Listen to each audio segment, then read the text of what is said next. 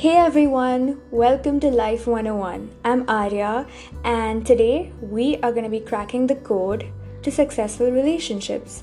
As you must have already understood by the title, we're going to be talking about relationships, how important they are, what problems come our way, and basically how to ace them and become a relationships wizard. Now, I must tell you that I am no expert in this area. I myself have messed up like a ton of times. Come on, we all do. But all those mistakes have taught me a few things which I really want to share with you guys today. When I use the word relationships, I am referring to every single person you interact with. May that be your friend, your parents, your relatives, or even just an acquaintance. Human interaction plays an important role in our life, and human interaction is the basis of all these relationships. So, it can be said that relationships are what make life worth living. As we all know, a relationship requires two people. Obviously, having two different personalities, these people will have a difference in opinion, a difference in choice. It is very important to realize that every single person reacts differently, thinks differently, and expresses differently. However, sometimes these differences themselves, whenever not acknowledged, cause problems in a relationship. To be frank, arguments, fights, they're pretty natural in a relationship, but we often fail to understand that. That is exactly where we go wrong.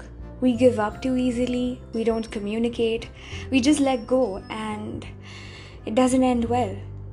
Let me tell you a little story about myself. I am the only child of my parents, so I always regarded my cousins as my siblings. I thought that they were very close to me and that they would always be there for me. Actually, the age difference between me and my cousins is huge, at least 10 years or even more in some cases.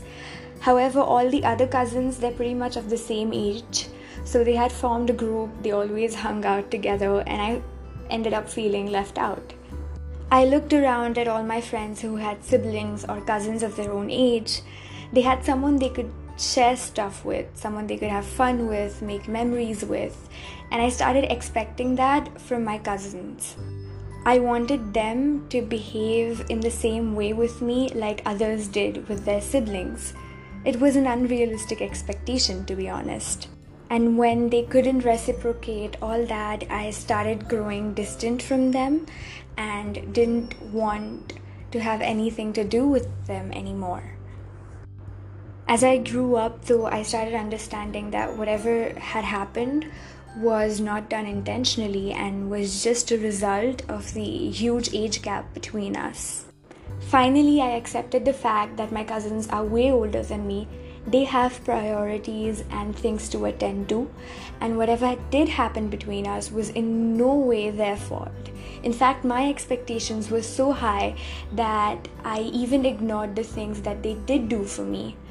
And honestly, they are and always will be one of my most favorite people. They are my mentors and someone I can always call up and ask for help, and I really value them. In my case, I made the mistake of not understanding the position that my cousins were in and making assumptions. That too is a huge factor that results in relationships breaking up. Fortunately, I placed myself in their shoes and saw the whole thing from their perspective, and that is exactly when I understood what the reality was. That is why I'm going to tell you that one of the best ways to find a solution to the problem that has come between your relationship is to place yourself in the other person's shoes. Try to understand why they did what they did. Try to look at the situation from their perspective, and maybe you'll understand something which might help you.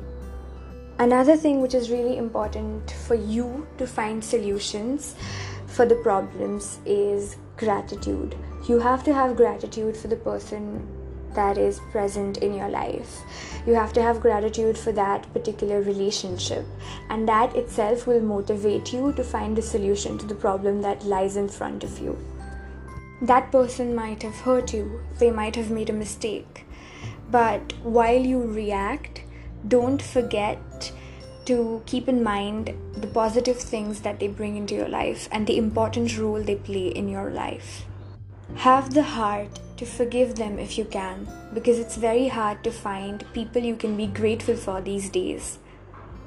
Unless their presence in your life is becoming toxic, definitely consider the fact that everyone makes mistakes, and if they're sorry about it, please do forgive them, because only a courageous heart can forgive. Another important thing is communication. It's pretty obvious and I needn't speak much about it. But for a relationship to be successful and healthy, it is important that the two people communicate. When there's a problem, they talk it out.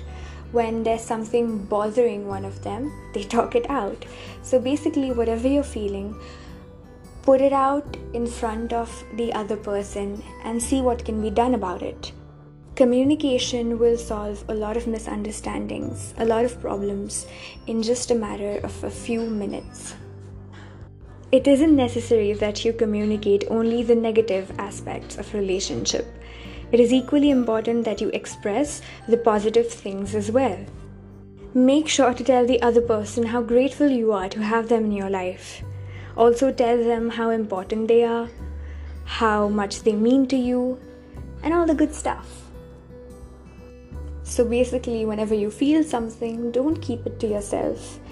Just express it.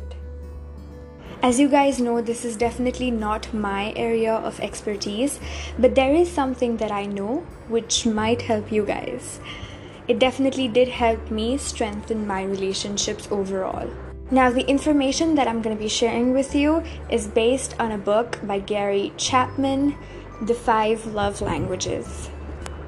The book talks about how a lot of relationships fail, not because we don't put in enough efforts, but because we don't express ourselves in the right way.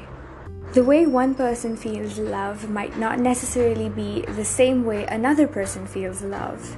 The first love language is words of affirmation. It's basically kind, beautiful words that you use to express your feelings to someone. Now, the second love language is quality time. Quality time means giving someone your undivided attention.